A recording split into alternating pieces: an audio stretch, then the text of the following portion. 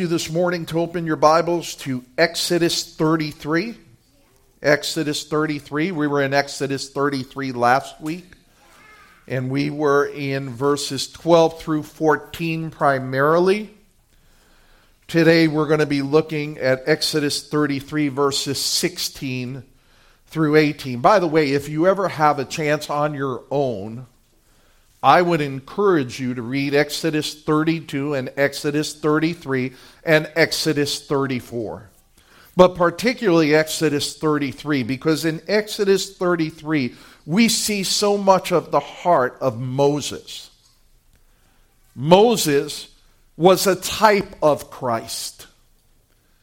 As Moses interceded for the children of Israel, as Christ intercedes for his people, the church. As Christ is consumed with the glory of God, so was Moses consumed by the glory of God. Moses wanted God exalted, not merely in Israel, nor was it selfish in origin, but Moses wanted God exalted among the nations, that his glory would be seen.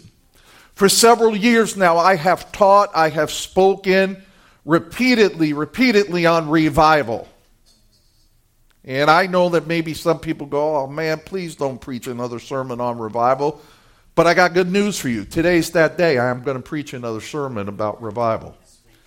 But one of the things I want to be able to share with you is the linkage between revival and the glory of God. They're almost synonymous.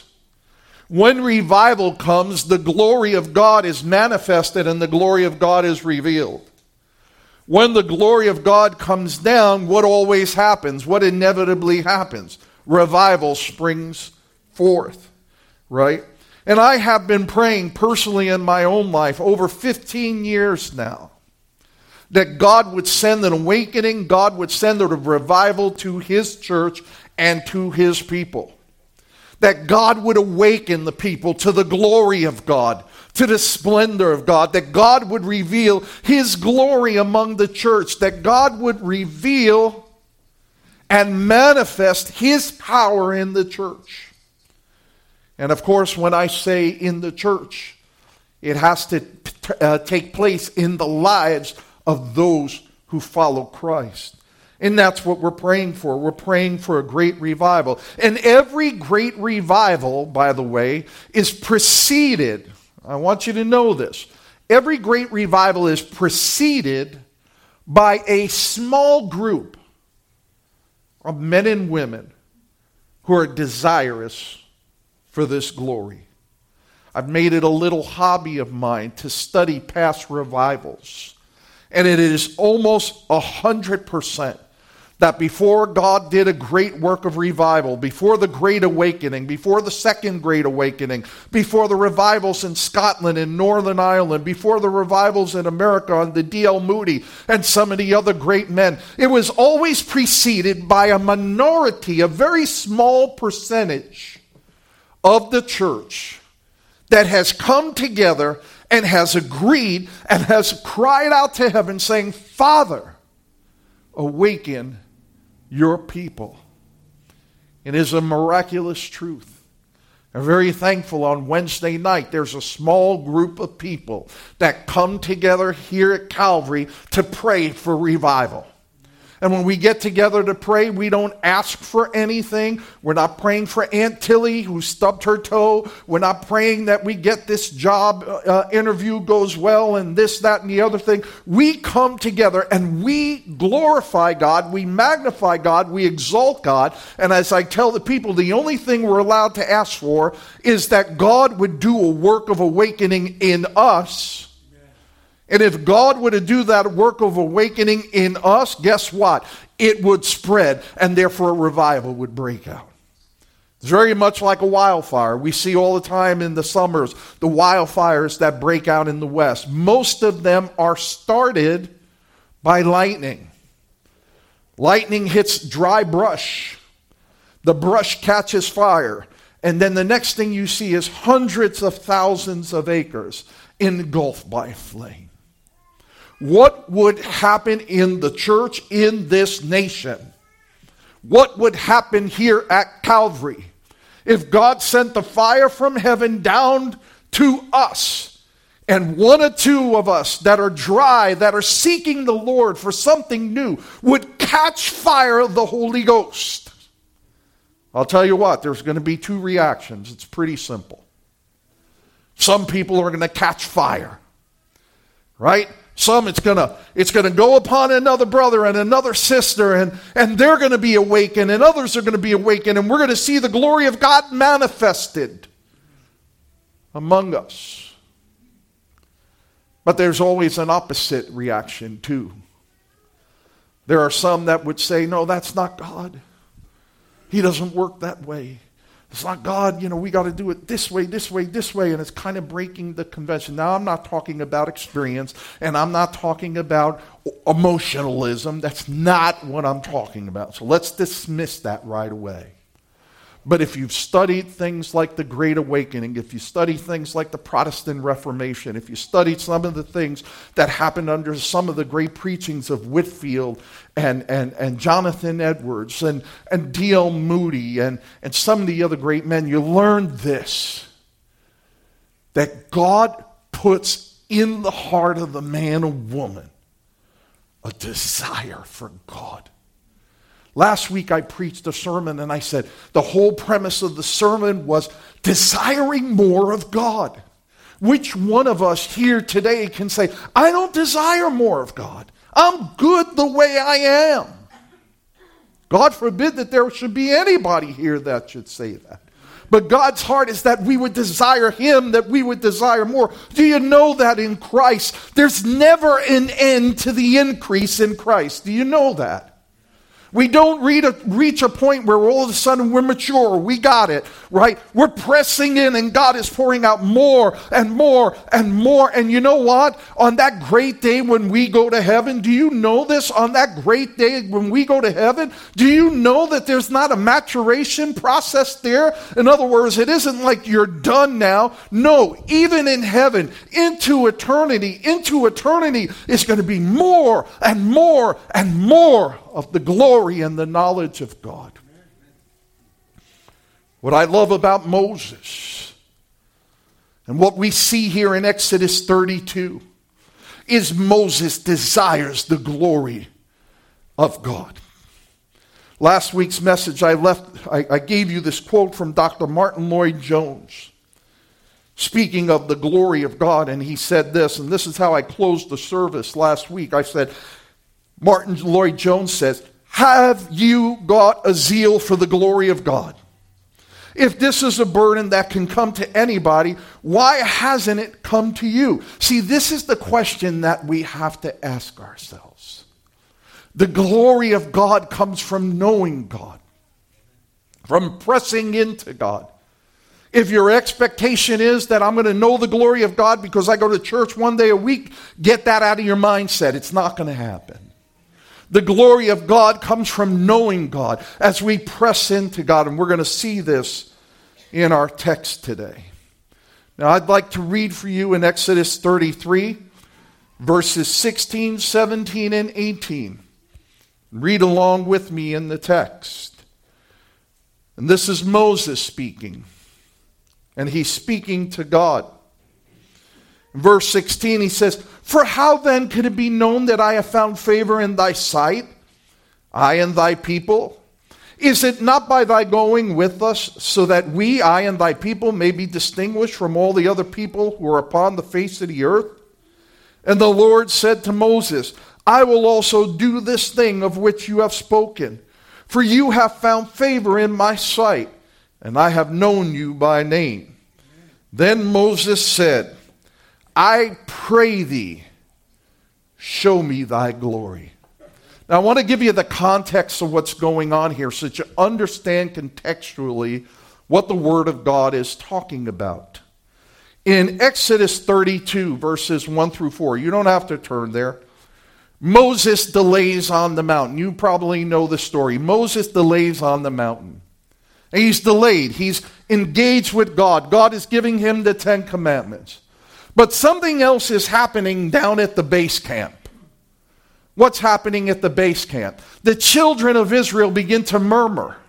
And they say, what happened to this guy Moses? He's been up in that mountain forever. He's never come down. Maybe he was killed. And they begin to murmur. And they go to Aaron and say, we need a God. We are without a God. We need a God. Give us a God. And so they cause Aaron to fashion a bull, an image, an idol. And they come together and they worship the idol.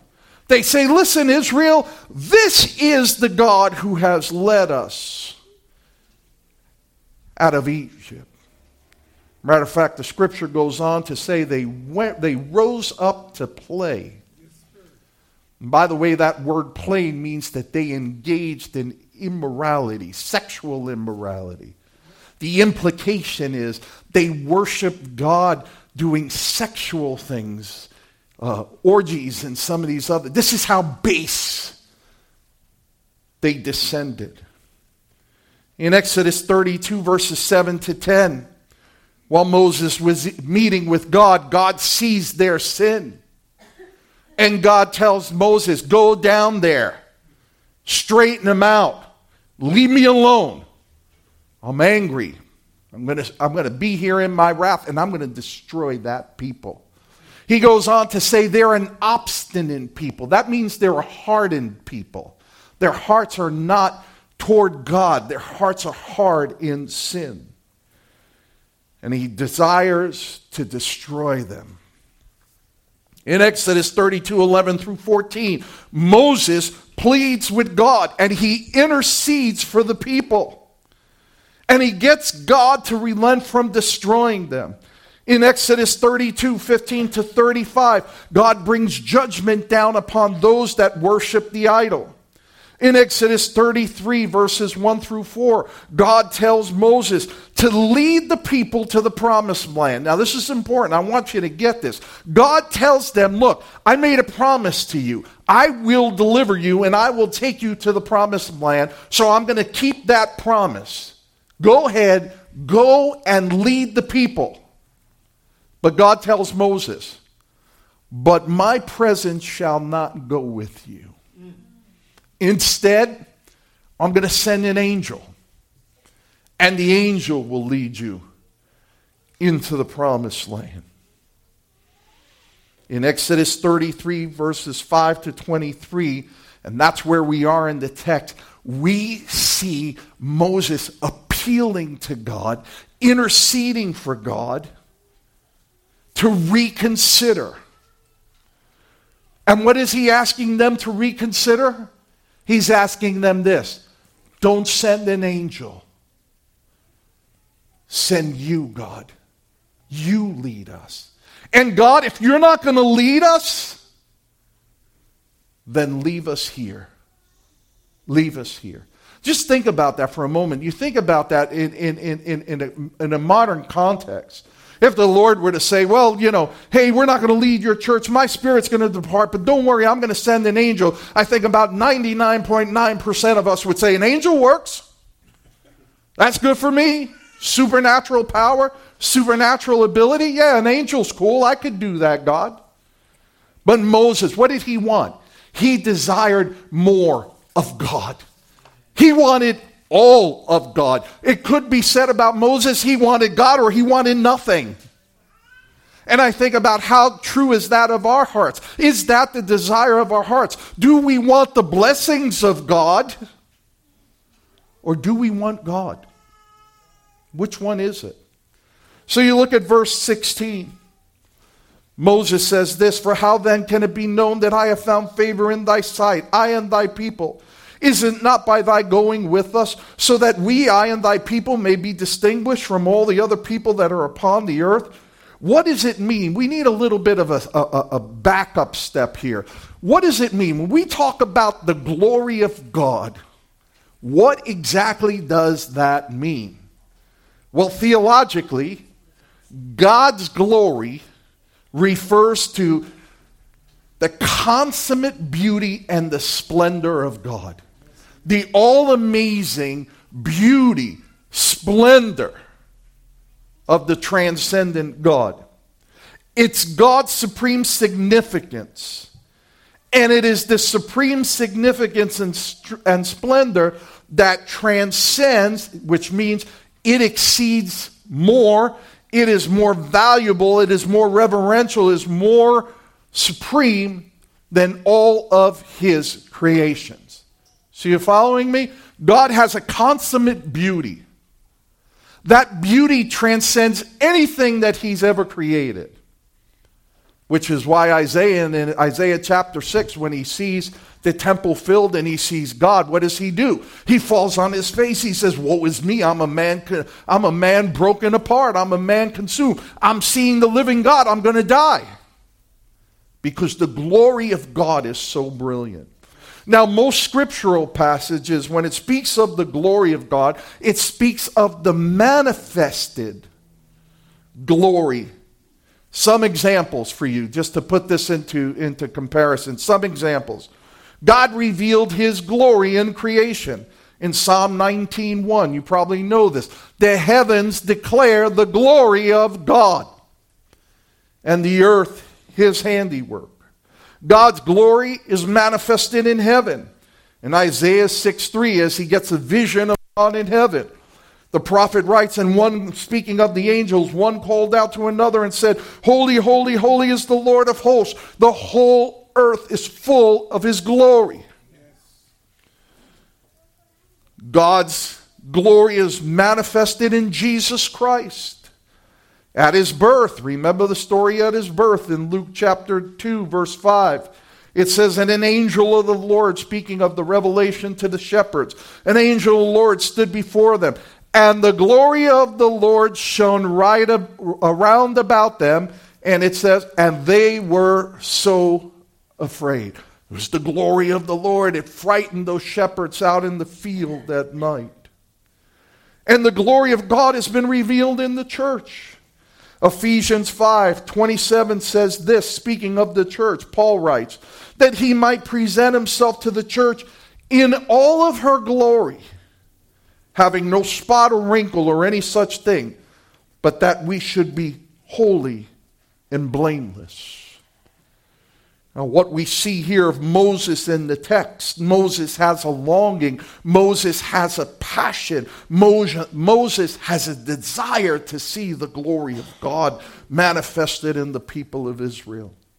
And he has been begging God, he's been begging the Lord, forgive them, Lord, forgive them. And beyond that, he's begging them, Lord, let it be you that leads us. You see, he wanted the presence, he wanted the power, he wanted the person of God to lead. And he's begging and he's interceding for the people.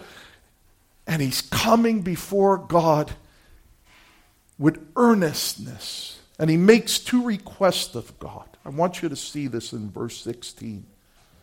The first request he makes of God is for the favor of God.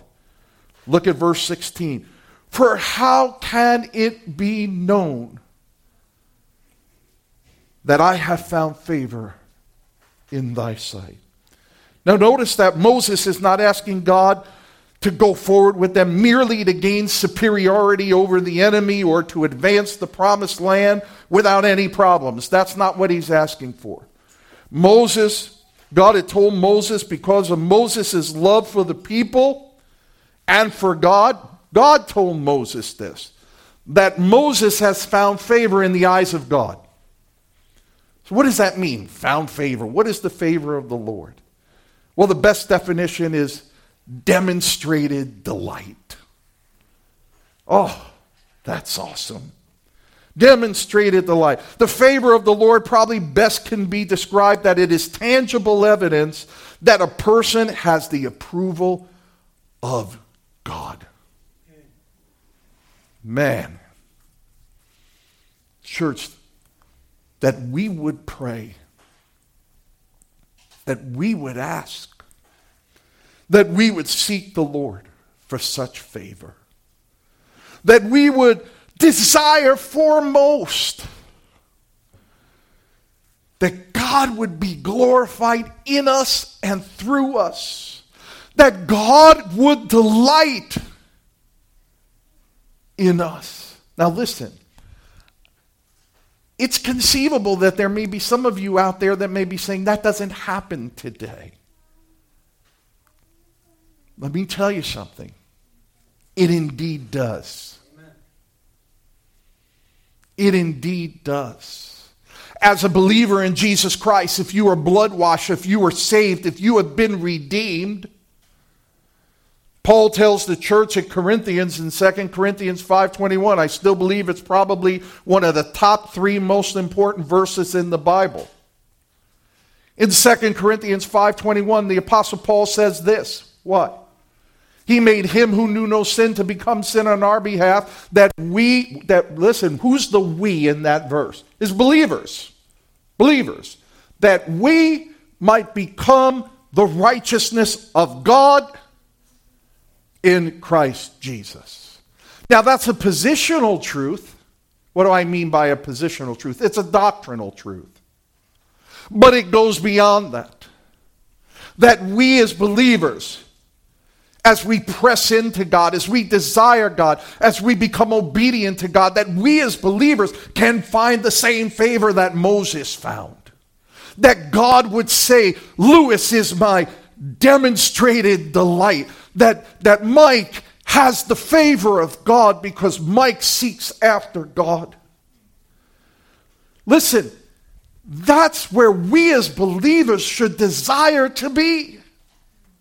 That's where we as believers are used by God. When we have become a vessel of honor unto the Lord. Moses, although he was a reluctant servant in the very beginning, we know that story of all the arguments he put up to the Lord. Lord, I'm not a good speaker. I'm not eloquent. I'm not smart. They're going to say, who are you to come and tell us to let my people go? But afterwards, he wholeheartedly devotes himself to the Lord, wanting the glory of the Lord to be manifested through himself, wanting the glory of the Lord to be manifested through Israel. The prayer of revival is likewise. Why would Christians pray for revival? I'll make it real simple for you. We pray for revival that the glory of God would visit his church again, that people would see that men and women who are saved do indeed delight themselves in God, and the glory of God is being made manifest in us and through us. That's why we pray for revival. That's why we ask God for more. I want more. And I know that there's more. And I have made it my heart's purpose. I'm only speaking for myself, but I have made it my heart's purpose to pursue that more. As I mentioned previously, there's never an end to the increase in Christ Jesus. Oh, that if God would find favor in us, we would have that intimacy. We would have that favor of the Lord. We would have that desire for the Lord. We would have that passion for the Lord. Let me tell you, formalistic, dead orthodoxy does nothing for the church. The enemies of the church are all about. They're out there. There's no shortage of them. And they mock God. And they mock the believer. And they mock righteousness. It is because the church has been stagnant and dead, and people haven't been seeing the real true life of the believer. We are in a situation in this culture and in this nation that we are. If half of the people, if a quarter of the people, if a tenth of the people who profess Jesus Christ as Lord and Savior were truly redeemed of God, do you think we would have a country like we have a country here today?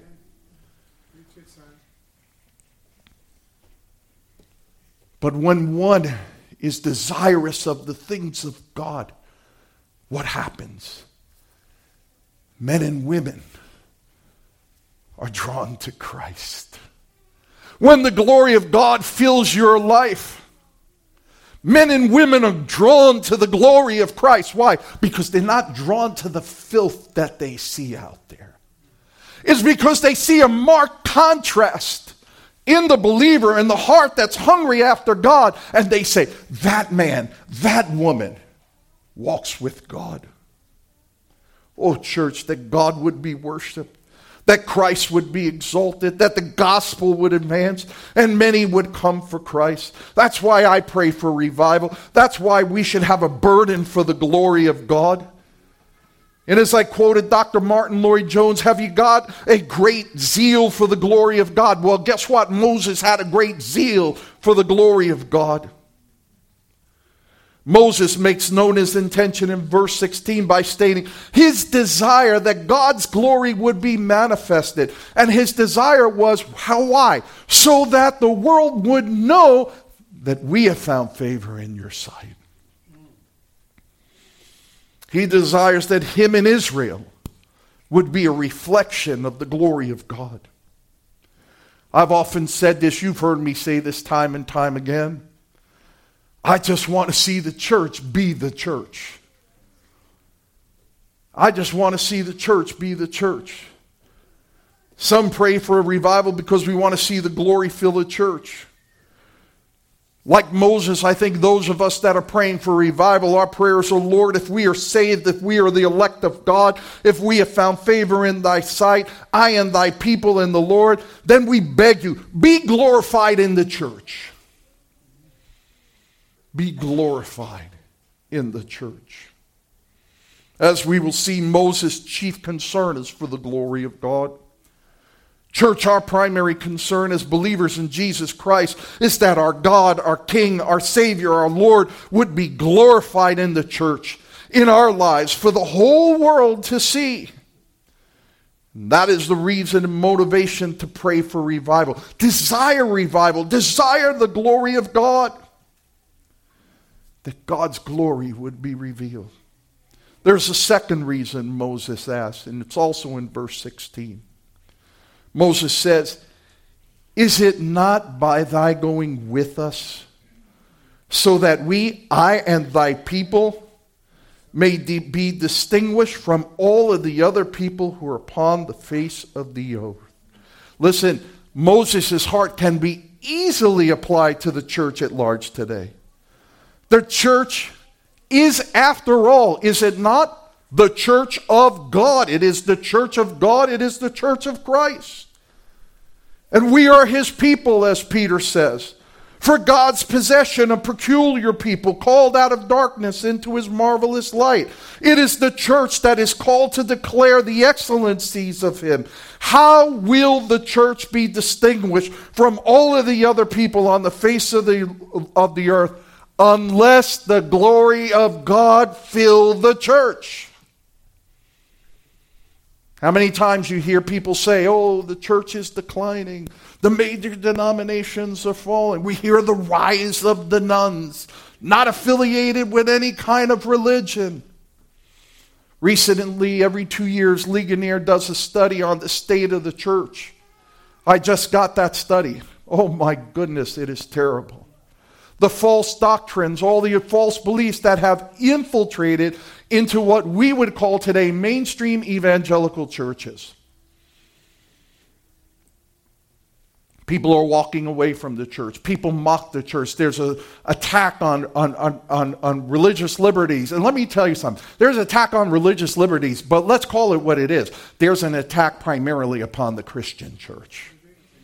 To stifle us, to silence us, to shut us up. And this is not politics, by the way. I'm not preaching politics. But this is truth. Do we not see this every single day in our culture? Brothers and sisters, the need now is for us as believers to seek God for his presence. I want to ask you a question. You don't have to answer it. You don't have to head nod. You don't have to acknowledge it. But it's a question to ask your soul. What's your view of God? I really want you to contemplate this. I'm not being sarcastic, nor am I being facetious, but I want to ask you a question. Is God this spiritual being that floats somewhere up there, that has created all there is,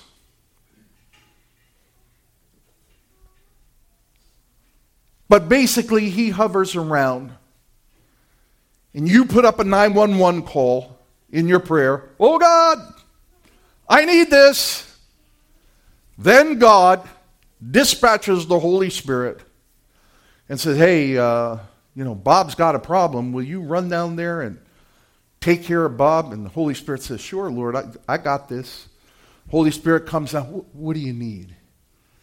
You tell him what you need. Bob goes, okay, man, consider it done.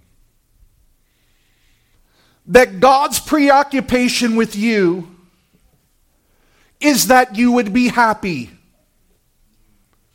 That God's desire for you is that you would have no problems. That God's desire for you is to keep you healthy, wealthy, and wise. That God's desire for you is that you should not suffer. And that God's desire for you is to just believe in Him, live a good life on earth, so that when you die, you don't have to worry about going to hell. I'm going to tell you something. That's probably 90% of people's definition of God. How do I know?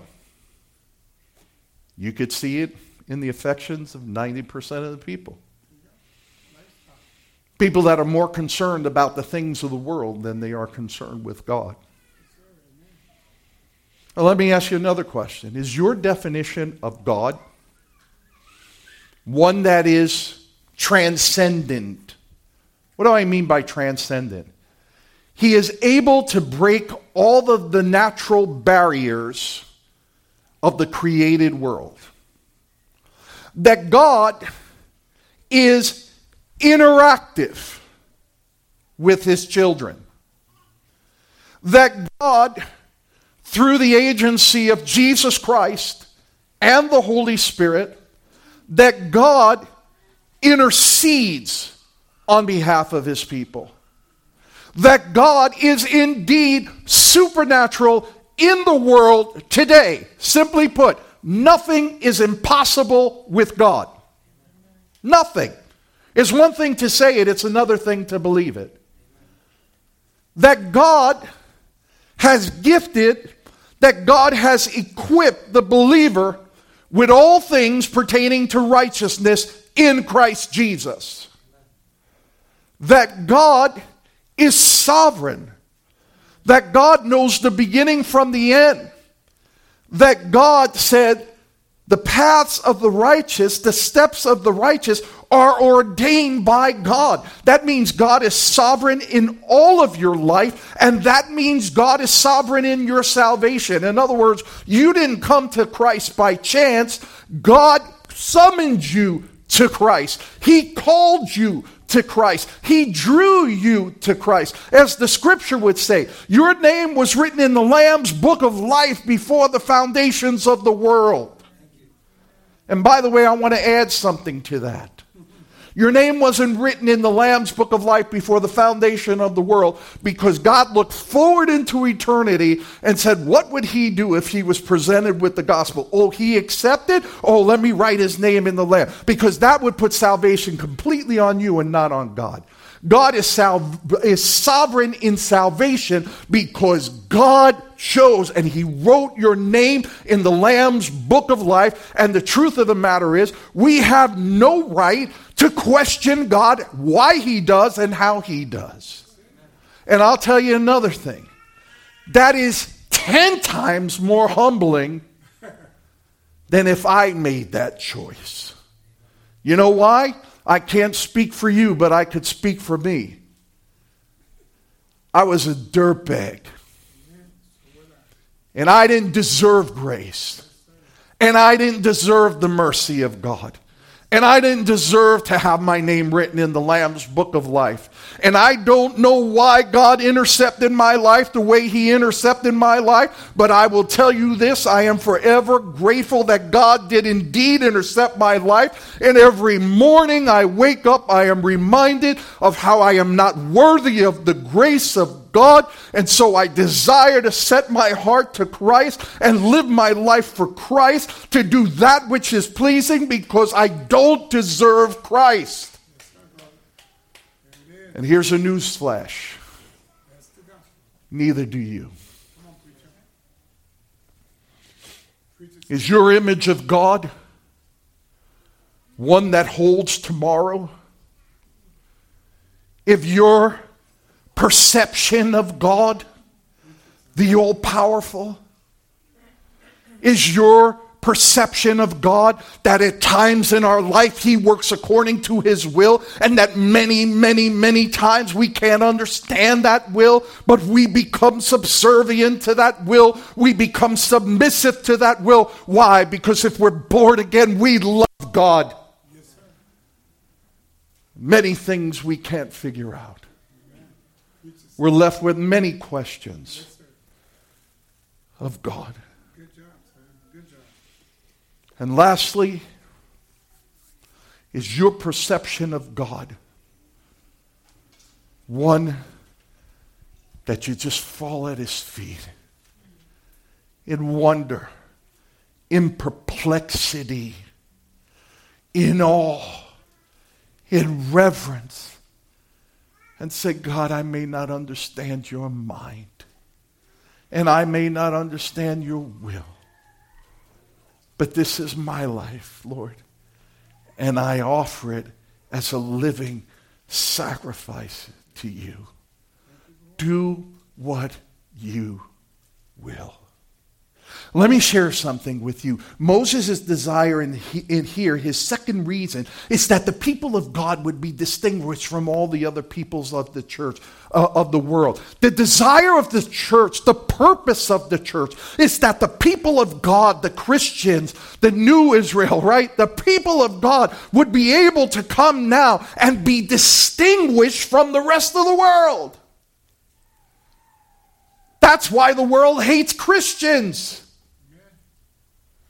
That's why there's so much backlash today. Why? Because we're separate. The true believers in Jesus Christ are indeed separate from the world. And you know what? The world sees it, and the world hates it.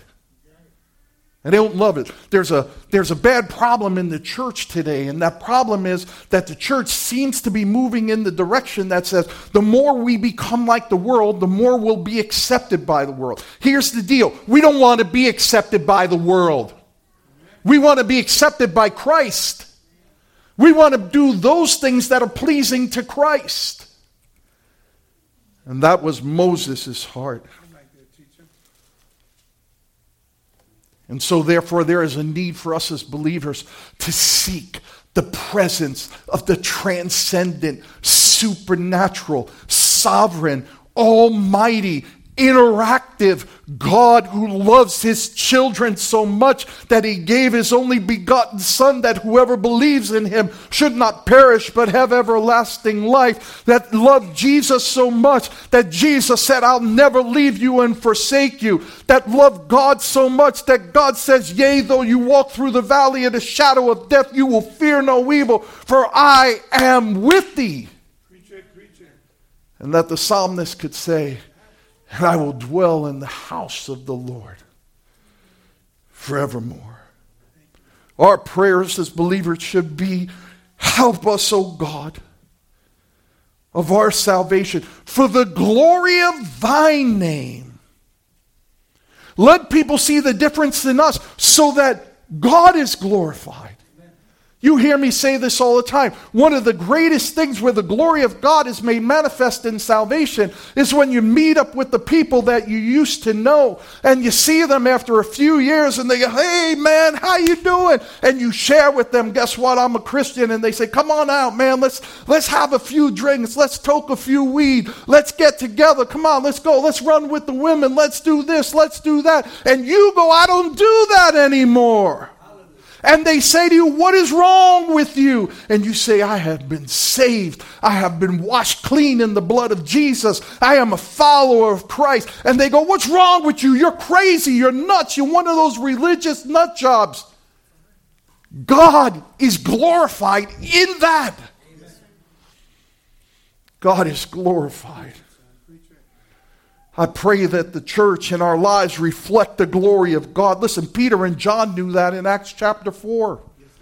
Remember Acts chapter 4 and Acts chapter 3? They healed the lame man at the temple gate. Remember? Peter says, silver and gold I have not, but what I give you in the name of Jesus Christ, arise and walk. And the man who was crippled from birth got up and walked away. And rather than the world going, wow, what a miracle, what do they do? How do we know this guy was really crippled? Where are his parents? Bring his parents here. Do all this other different stuff. And they couldn't get satisfactory answers. What did the leadership, the religious leadership, do? They called Peter and John. Hey, man, what's going on? How'd you make that guy walk? Remember what Peter preaches? Hey, basically paraphrasing it in Brooklynese. Hey, it's not me. This was God. I don't know what you're talking about, right? This is what God did. Turn over to Acts chapter 4. I want you to see this.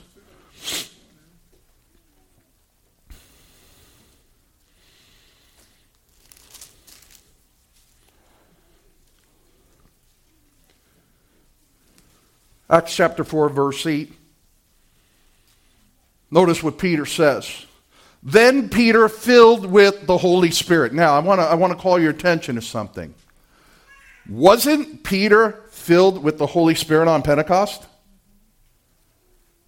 Do you notice something here? Peter is filled again with the Holy Spirit. What's the point? It's not a one and done. We are indwelt with the Holy Spirit once, but we can be filled with the Holy Spirit multiple times. God gave Peter the anointing right here. Then Peter, filled with the Holy Spirit, said to them, rulers and elders of the people, if we are on trial today for a benefit done to a sick man as to how this man has been made well, let it be known to all of you and to all the people of Israel that by the name of Jesus Christ the Nazarene, whom you crucified, whom God raised from the dead, by this name, this man stands here before you in good health. Now, you know who Peter and John were speaking to? I'm really digressing now, but this is important. You know who they're speaking to? They're speaking to the same leaders that crucified Jesus. Did you see what he said? Let it be known to you that this Jesus, what? Whom you crucified. There's the accountability. Whom you crucified.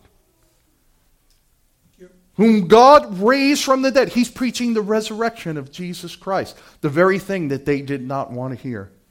And he says, in this name, by the word name doesn't mean just to articulate the name. Name means the authority. In this name, this man stands here before. He goes on, verse 12. And there is salvation in no one else, for there's no other name under heaven that has been given among men by which we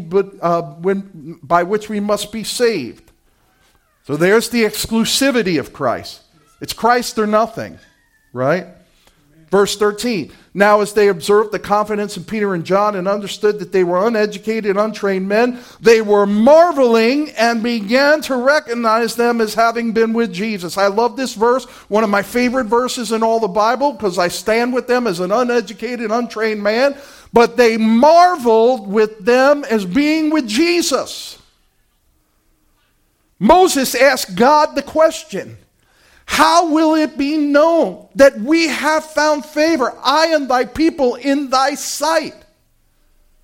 Peter says, as he proclaims the gospel with boldness, the unbelievers recognize him as a follower of Jesus, and they are marveling. That word means they're astonished with the authority by which these, quote, uneducated, untrained men speak. Church, don't you want that said about you? And when you open your mouth to proclaim the gospel, you open your mouth in the fullness of the Spirit, and that the unbeliever goes,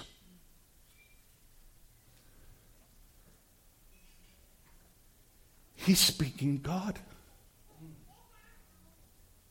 He's speaking truth. That they're astonished. Look what they go on to do. Look at verse 26 of chapter 4. They release them. They release them. They give them a warning. Don't go back. Hey, we're not playing with you anymore. Do not speak anymore about this Christ.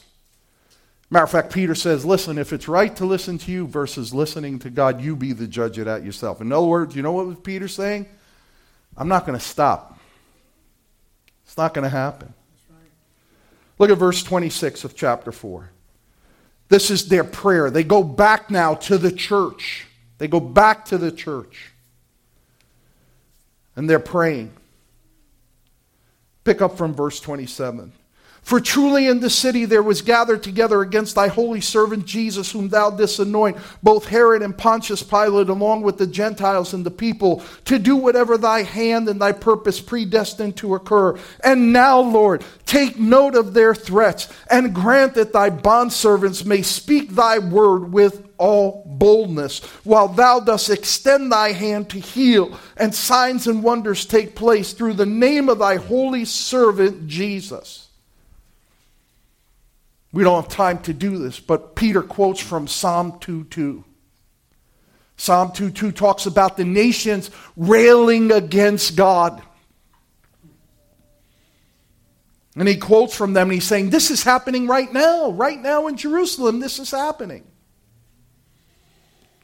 Look at verse 31. And when they had prayed, the place where they had gathered together was shaken, and they were all filled with the Holy Spirit again, and began to speak the word of God with all boldness. Listen to this. God shook the whole place. And not only did God shake the building, but God shook the individuals. How do we know? Because it says they were all filled with the Holy Spirit, and they began to preach the word of God with all boldness. By the way, there's an amazing term you see in Acts. Whenever you see that they were filled with the Holy Spirit, you will usually see that they began to speak boldly. They began to speak, that the Lord filled them. What does God do when God manifests his glory? He grants that thy servants would speak thy word with all boldness. And God is glorified. What do I pray for the church? I pray that God shakes the church. I pray that God shakes us as individuals. That we would be awakened once and for all. God, you are indeed real. You are indeed the Savior. You are my God. You do have the Holy Spirit living within me. And all things are possible because of you and you alone. Dr. Martin Lloyd-Jones, again, speaking of this text in Acts 4, he writes this: these men had a passion for God. They were in trouble. They were unhappy because this great God was not being worshipped as he should be. And they prayed God for his own sake, for his glory's sake, to vindicate his name and to arise and scatter his enemies. The enemies of God today speak with such boldness and arrogance. Do we not want to see God arise and vindicate his own name? Do we not want that for us? Listen, I beg you, I beseech you. I implore you, whatever word you want to use. Beg God for more. Is your life glorifying to God now? Do you speak of him? Do you have, as Dr. Martin Lloyd-Jones said, do you have a passion for God? There's a lot of things I have a passion for, but none will exceed that, my passion for God. That I want to see God glorified. that I want to see God exalted. I want to see the church arise in this wicked and filthy generation. And that the glory of God would be poured out upon us. Man, I went too long. I'm going to skip just one verse. I want you to see verse 18 of Exodus 33. Please go back there. I promise you, just give me a few more minutes, because this message would be incomplete if I don't make this point. So in Exodus 33:16, Moses asks, how can it be known that I have found favor in thy sight, I and thy people? Is it not by thy going with us, so that we and thy people may be distinguished from all the other people on the earth? And I submit to you, church, is it not by God's presence going with us that we would be distinguished from all the peoples on the earth? In verse 17, notice what the Lord says to Moses. I will also do this thing which you have spoken, for you have found favor in my sight, and I have known you by name. Oh, glory to God. Could you imagine if God answers our prayer as we beg him for more, and God said, I will indeed do this thing? Why? Because you have found favor in my sight. And upon hearing these words, Moses asks the greatest request of God. Verse 18. Then Moses prayed. Then Moses said, I pray thee, show me thy glory. Show me thy glory, Lord. Moses was faithful. Moses was obedient. Moses interceded on behalf of the people of Israel. Moses spoke to God, it is said, as a man speaketh to his friend. The things that Moses was called to do, he did. But now Moses asked for more. He said, I beseech thee, show me thy glory. Listen, you might be saved. You may have come to faith in Christ. You may be living a minimalist type of Christianity. Do not be content. Don't make an assumption. I beg you, by the mercies of God, cry out like Moses. Cry for more. Father, show me thy glory. Dr. Morton Lloyd-Jones again says, we say our prayers, but have we ever prayed? Do we know anything about this encounter, this meeting? Have we a real burden for the glory of God and the name of the church? Have we this concern for those who are outside? And notice these words. And are we pleading for God for his own name's sake? Because of his promises to hear us and to answer us. Listen, Moses' request in verse 18 is not about personal gain or satisfaction. His whole premise is that God's glory is at stake. And so he prays, I pray thee, show me thy glory. What does God do with Moses' request? God answered his request in verse 15. In verse 19. And it says, and he said, I myself will make all my goodness pass before you and will proclaim the name of the Lord before you. All that goodness means I am going to allow my fairness and my beauty to pass before you. Church, I started out by sharing with you that the glory of the Lord and revival are linked. As we desire more of the glory of God, God will indeed bring about revival. He will bring about personal revival, and if it happens, he'll bring about corporate revival. One thing about revival, like all other things of God, it is a grace of God. We can't pump it up, we can't drum it up, we can't manufacture it. It is divine. It is spontaneous, as I like to say. It is that genuine, authentic, spontaneous move of God's Spirit upon an individual or a group of individuals. But I can guarantee you one thing. If we're not beseeching God, if we don't have a passion for God, if we're not praying to God, if we're not contemplating God, if we're just living for the things of this world with the expectation that when I die I go to heaven, then don't expect more of God. This message today is designed for those who would say, Father, I want more.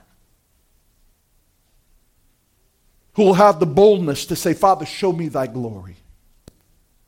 I pray thee, show me thy glory. And it's with the expectation that God will. And he will revive his people. And he will revive his church. And the glory of God will be made manifest